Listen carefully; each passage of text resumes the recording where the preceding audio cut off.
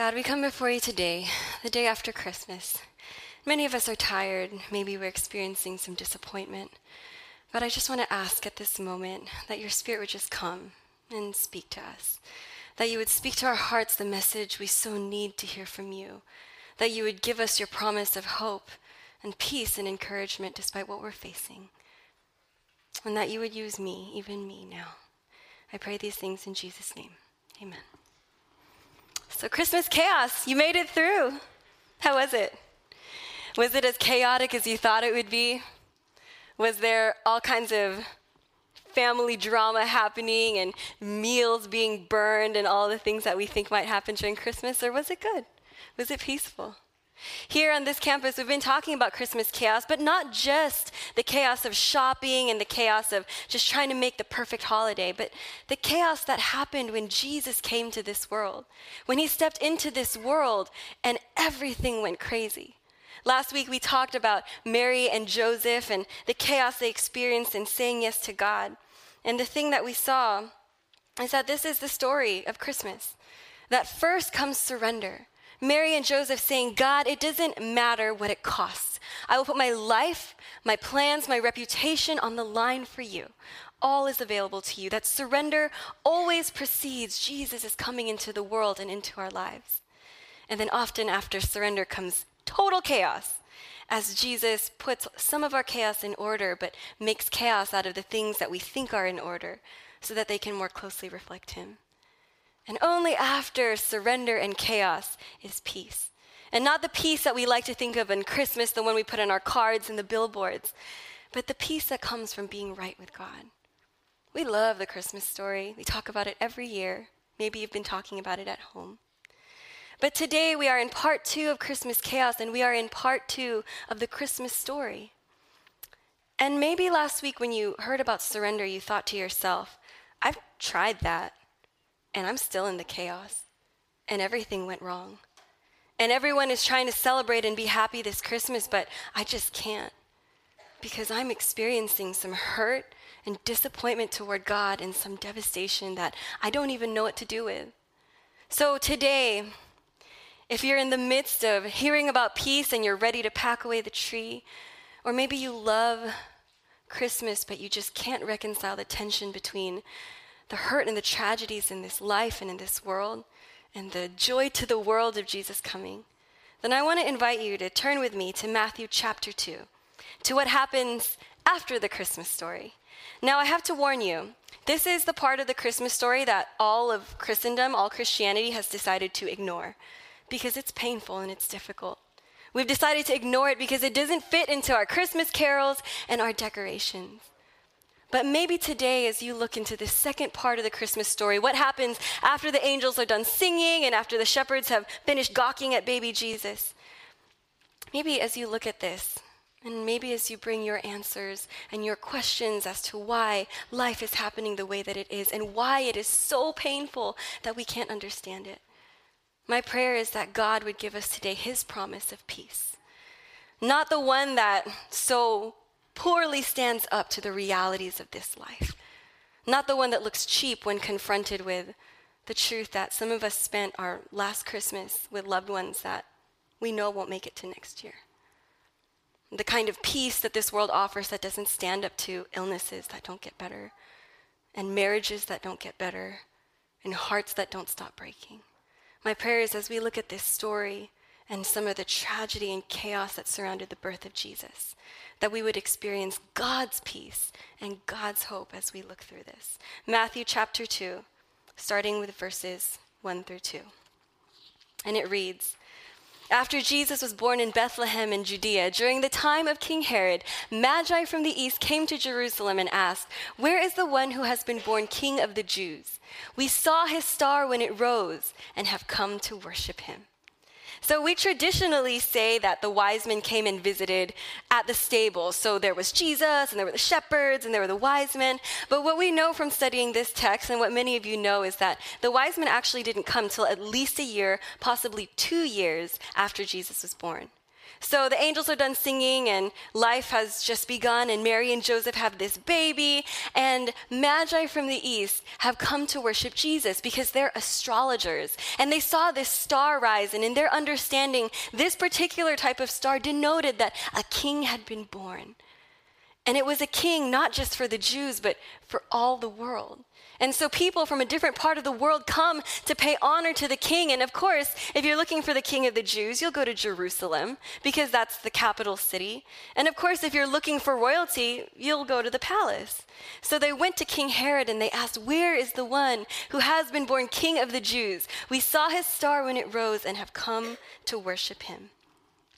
But when King Herod heard this, he was disturbed, and all Jerusalem with him. When he had called together all the people's chief priests and teachers of the law, he asked them where the Messiah was to be born. "In Bethlehem, in Judea," they replied, "for this is what the prophet has written. But you, Bethlehem, in the land of Judah, are by no means least among the rulers of Judah, for out of you will come a ruler who will shepherd my people Israel." So they come to Herod, and instead of being overjoyed like they thought he would be, he was completely disturbed, and all Jerusalem with him, and this is why. Herod was not your benevolent and kind ruler, not a nice king. He was an extremely insecure monarch. In fact, history tells us that he was so insecure about his rule that whenever anybody threatened, especially those in his family, this is what he would do. He put to death most of his children before he died because he was afraid that they would try to take over his throne. We only know the names of 3 of the sons, but we know there were more children. He put to death his favorite wife and her mother and her grandfather because he was afraid that she was conspiring with his kids to take over, only to find out after that that none of that was even true. And her grandfather had actually saved his life on one occasion. And then when it was time for him to die, he imprisoned one member of each chief family so that when he died, all of them could be slaughtered so that the whole nation could also be in mourning. He wanted them to be truly sad when he passed away. It's said that Caesar Augustus wrote that it's better to be a pig in Herod's household than his family member, because he was a man who was very afraid that his rule would be taken away. So imagine a man like this. Magi come from the east and say, "The heavens have told us that there is somebody who is going to be king of the Jews." This is not good news. He is disturbed. Everyone is disturbed with him because everybody knows what happens when Herod gets disturbed. So he calls together the chief priests and the teachers, and he says, "Where is he supposed to be born?" And they look through scripture, and wow, there's a prophecy about where, in Bethlehem. What I find so interesting is that these magi have been traveling for a year to 2 years, but Bethlehem was only 5 miles away from Jerusalem, and none of the chief priests or teachers of the law thought it was worth it to travel 5 miles to see Jesus. And it reminds me how in this season, we spend so much time and so much energy and so much money celebrating Jesus' birth. But it is so easy for us to go through this season and never even recognize what Christmas is in our lives. So accessible, yet for them so far away. So the Magi come, Herod is extremely distressed, and he calls them secretly, and he found out from them the exact time the star had appeared, Matthew 2, 7-9. He sent them to Bethlehem and said, "Go and search carefully for the child. As soon as you find him, report to me, so that I too may go and worship him." After they had heard the king, they went on their way, and the star they had seen when it rose went ahead of them until it stopped over the place where the child was. So imagine, you are a magi. There are probably more than 3. And you've been traveling for over a year to finally arrive at this destination. You've been following this star, and it stops over a place, and you think to yourself, finally, I get to see a king. And it's not supposed to be a baby that will be king, but an actual royal child. What would you be expecting? A palace, royal guard, maybe some trumpeter singer people to announce? But this is where the star stopped. They saw the star, they were overjoyed. On coming to the house, they saw the child with his mother Mary, and they bowed down and worshiped him. The star didn't stop over a palace. It didn't stop over a stable. It stopped over a house, which other translations can translate this as an inn. So maybe they finally found room in the inn in Bethlehem. But there was no palace and there was no royal guard, just a house, a baby, a poor baby, with poor parents, no connections, not at all what they were expecting. Can you relate to that a little bit? Have you ever followed a star, believed that you were following God's will, and then been disappointed? Not led to a palace, just led to a house, something regular. You thought it was going to be awesome, and it was just regular. I don't know if you were all happy with the Christmas presents you received this year, but thinking about disappointment, I remember one time when I first started working in this conference just 3 years ago, I was told by all the pastors in this conference that the very favorite pastors meeting is this one where all these gifts are donated and then they pull names out of a hat so that everybody can receive a gift. And they were telling me, oh, last year I got a bicycle, I got a flat screen TV, I got an iPad, I got an iWatch. So for some reason, everyone kept talking to me about this pastors meeting and telling me about all the awesome presents they're going to be giving away. So finally, it was my turn to go to that pastor's meeting. And I went, and I remember sitting there, and people were getting $200 gift cards to spa days, and tons of people got iPads and a bunch of iWatches. I don't know who donates these presents. But I'm sitting there, and I'm anxiously awaiting my name being called. I'm so excited. And I'm sitting next to Pastor Milton, and he gets like $100 worth of gift cards and stuff. And then finally, they called my name, Samantha Angelus then. And they said, oh, this is going to be perfect for you because you're getting married. And they pulled out a $10 rice cooker. And even worse, my parents had heard about this meeting, so I was in Loma Linda staying with them that day. And I came home, and they're like, so what'd you get? Rice cooker. I use that rice cooker, though. It's a good rice cooker. So sometimes, stuff doesn't work out the way that we want. Sometimes we're just disappointed by how things turn out. Sometimes it's something as small as a rice cooker. Sometimes it's bigger stuff. Sometimes it's a job opportunity or a venture, a business venture that we tried that didn't work out the way that we hoped, or a relationship that we started. The question is, what happens when we follow God's star and it leads us to a place that we did not expect? How do we deal with it when we look at 2015 and we started with such high hopes, the best year ever, and then we look back and it was the worst year ever? And there's nothing notable to celebrate, and there's nothing that you feel like giving praise to God for. You followed a star and it led you to an inn instead of a palace. What do we do? John Maxwell says something about this situation. He says that strong Christians, they see God in both the good and the bad. The mature believer sees God not only in pleasures and palaces, but also in the barnyards and stables of life. That when we encounter those challenges, usually our response is to be angry at God and to say, God, why did you let me down? Why did you disappoint me? You said you had good plans for me. Why is it not working out?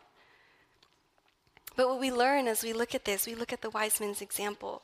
We see their response, and it teaches us what ours should be too. They bowed down and they worshiped that baby. They had no reason to. It was just a baby, like a poor baby. Did not look like a king. It didn't look like it ever had the possibility of being king. But they said, you know what? We have learned something from the divine, something bigger than I can see with my own eyes. And even if it does not look like it is a king, even though that does not look like Jesus, I'm going to bow down and worship him. And not only that, but they gave gifts of gold, frankincense, and myrrh. See, when we're disappointed at God, what we want to do is hold back. You made me mad. I'm not going to do my devotions anymore. You made me mad. Now I'm not going to pray anymore. But that's not what these wise men did. That's why they're wise men. In the face of disappointment, wise men and women, they worship God and they give all that they have. They could have said, hey, you know what? I'll keep that myrrh and frankincense and gold. I'll give that to a real king. I'll give that to Herod. But instead, they gave it to Jesus. And as we know, Jesus' family will soon be told to flee to Egypt in order to save Jesus' life. How else will they have afforded a poor family to go to another country and live there for a couple years if they had not been given the gifts of gold and frankincense and myrrh? See, in the midst of disappointment, the last thing we want to do is obey God. But we have no idea what's on the other side of our obedience to God. We don't know what God is going to do with our trust and our obedience when we say, listen, this is not what I wanted it to look like. But God, I'm going to trust you. I'm going to give you my worship and praise, all of it. I'm not going to hold back from you. I'm going to be obedient to you. That's what these wise men did. Wise men and women in the midst of disappointment say, I'm not going to trust my eyes. I'm going to look for Jesus in this inn, in this stable. I'm going to worship him and I'm going to give. And finally, they were warned in a dream not to go back to Herod, so they returned to their country by a different route.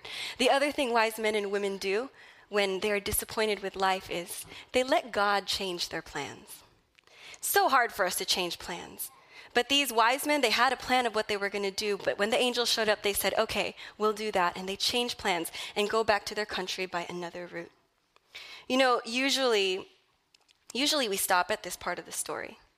Usually it's like, yay, and the wise men, and they were so wise, so you be wise. That's usually how this Christmas, part 2 Christmas story ends. But actually, this is where the chaos really begins. Joseph and Mary, they had chaos, real chaos. But what's about to come next is the part that we will not talk about, because it's too hard. It's too hard to deal with.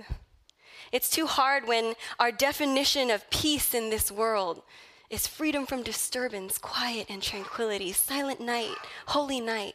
This next part of the story does not fit in with this. But the thing is, if as Christians, all we're going to do is close our eyes to the pain and tragedy of this world and avoid people who are in pain and give cliches like, it was God's will and it's all going to work out in the end, if that is the best we have to offer to a world that is in pain and a sin-sick world, that is not hope. We cannot settle for just this, that God has come to give us freedom from disturbance and quiet and tranquility. And the good news is that in all the chaos and the hurt in our lives, there are stories in the Bible that reflect the exact same thing. And this part that's coming next shows us what that is. When Herod realized that he had been outwitted by the Magi, he was furious, and he gave orders to kill all the boys in Bethlehem and its vicinity who were 2 years old and under, in accordance with the time he had learned from the Magi. Then what was said through the prophet Jeremiah was fulfilled. A voice is heard in Ramah, weeping and great mourning, Rachel weeping for her children and refusing to be comforted because they are no more. Nobody wants to see this in a nativity scene. Nobody wants to put this on their Christmas card. But it's real, and it happened. In the midst of the light of the world coming down to earth, this awful tragedy happened. We don't understand it as well as we should. In fact, usually if you've seen the way it's portrayed, it looks like thousands and thousands of children were slaughtered. Because we know in Ezra chapter 2 that only 123 men actually returned to Bethlehem after the exile. We know that in that time period, scholars have said that it was probably more around 10 to 30 baby boys under the age of 2 that were killed. But that doesn't make it better, does it? It doesn't make it better that it wasn't thousands and thousands of children. The reality is that Jesus was saved, but these little boys were not.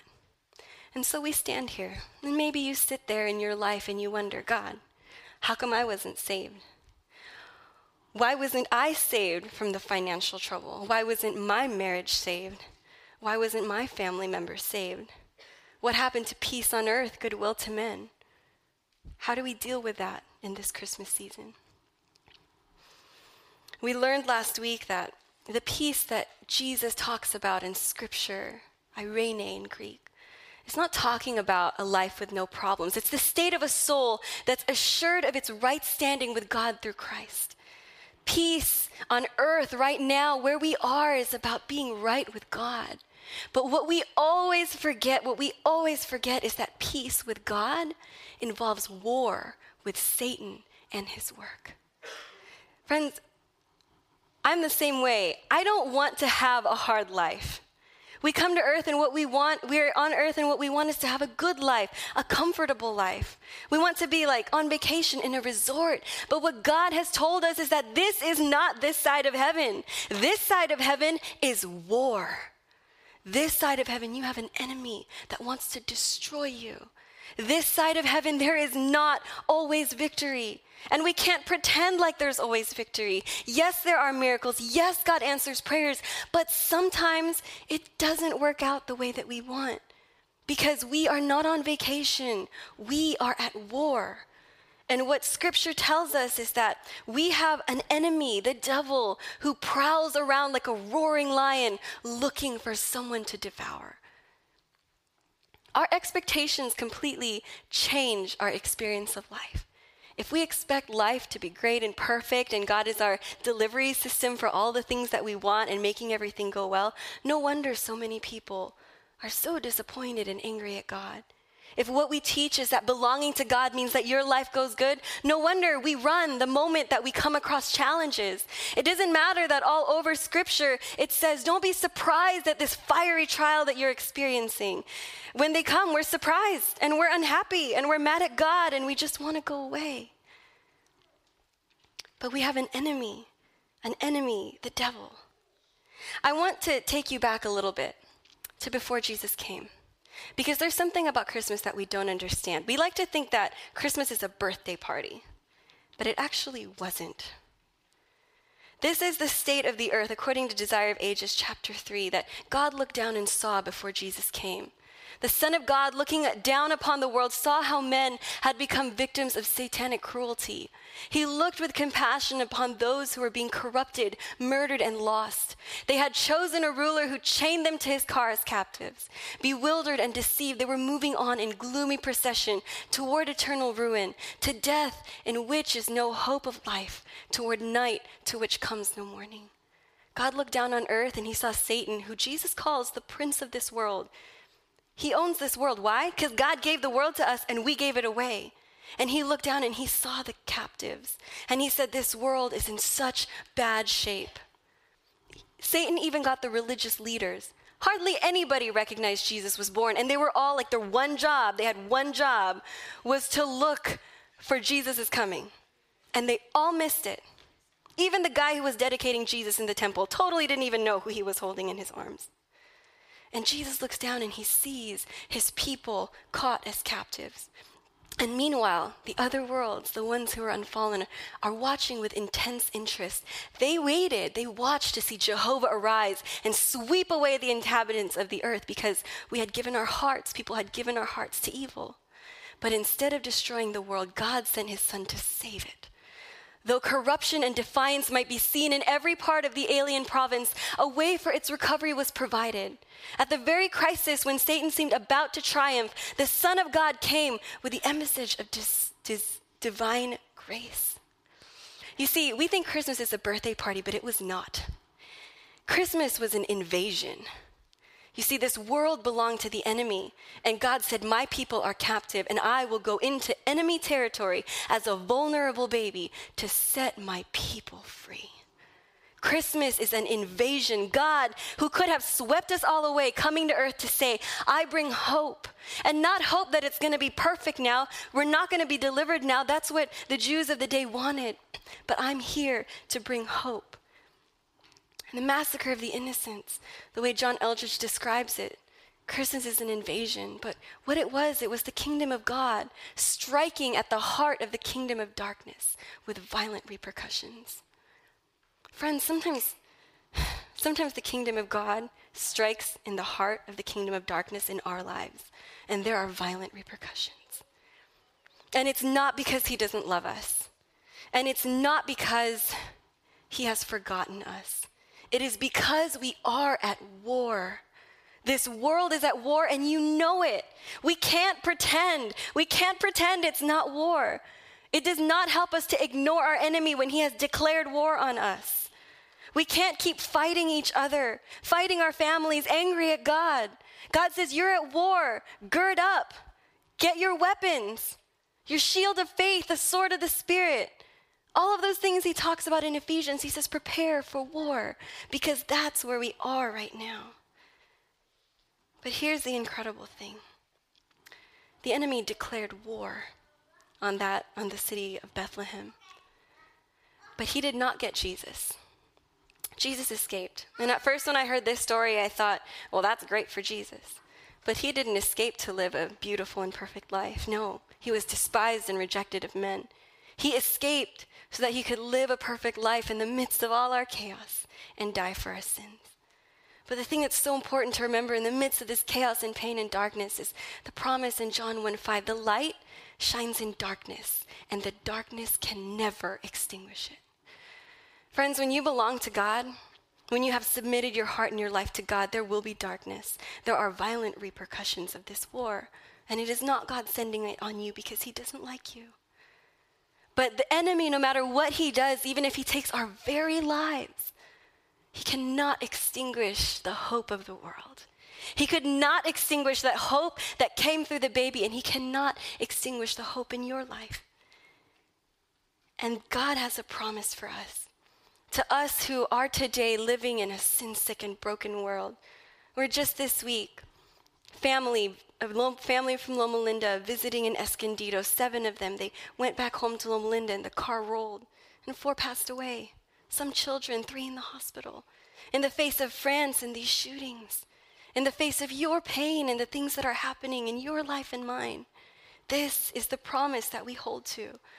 Revelation 21:3-5. And I heard a loud voice from the throne saying, "Look, God's dwelling place is now among the people, and he will dwell with them. They will be his people, and God himself will be with them and be their God. He will wipe every tear from their eyes. There will be no more death, or mourning, or crying, or pain, for the old order of things has passed away. He who was seated on the throne said, 'I am making everything new.'" This is our promise. You see, the Jews expected a savior that would come and save them right then, and we expect that too. And when stuff doesn't happen the way we want, we say, "You're not really God." But our hope of peace is not peace and no problems. It's the peace that we hope for, that one day that this war will be over. One day this war will end and God will come, not just as a baby for a short amount of time, but he will come and make his dwelling with us forever. He will be with us forever, and he will say, "I am making all things new." The very things you thought were broken forever, the things the enemy tried to steal from you and destroy in your life, I am going to come to make all things new. That is the hope of Christmas. It's not a hope that can't stand up to the challenges of life, and it's not a hope that ignores it either. It's a hope that says this world is painful and broken and hard. We are at war. We have an enemy, but we also have a king. We have a king that was willing to risk it all, to invade enemy territory, to set us free, even though we still don't deserve it. And that is the promise God has for us in the midst of the pain and the hurt and the challenges. I've shared this before, but I want to share with you a story that I often recall that is such an encouragement. It's about Ellen White, as you know, an important voice in our faith, who experienced so many trials and challenges. She had children pass away, marital troubles, if you read through the writings, often sick, often poor, often no place to stay and sleep. But in the face of all of these challenges, she one night went to sleep and had a vision. And she had a vision that she had gone to heaven. And she and everyone who had chosen God and been faithful were standing before the throne. Somehow they had finally arrived and they were standing before the throne. And she said, "We tried to call up our greatest trials, but they looked so small compared with the far more exceeding and eternal weight of glory that surrounded us, that we could not speak them out. And we all cried out, 'Hallelujah. Heaven is cheap enough.'" The world that we experience and go through, the things we experience, they are costly. They cost us everything, and we feel that cost. But the promise that we have as believers is that one day when we stand before God, and eternity is so much longer than the life that we live here on earth, that one day we will look back and say, "That old thing, oh, it was so worth it. It was so worth it to stand in the presence of God." Does it make our pain go away right now? No. But it gives us hope that this world is not all that there is. This moment and this situation that we are in is not all that there is. So friends, follow the example of the wise men today. If you're in disappointment and you're looking at 2015 like, "God, why did this happen to me? And is there anything good to experience?" Seek God. He's there. He's in a form we don't expect. Seek God. Give him your all. Give him your worship. Be obedient. Choose to surrender every day and fix your eyes on eternity. This world is not all there is. We are at war, friends. But gird up for war. Get ready. Fight with your Savior because victory is assured. It is an unstoppable, inevitable victory over all the pain that happens in this world. That is our promise of Christmas today.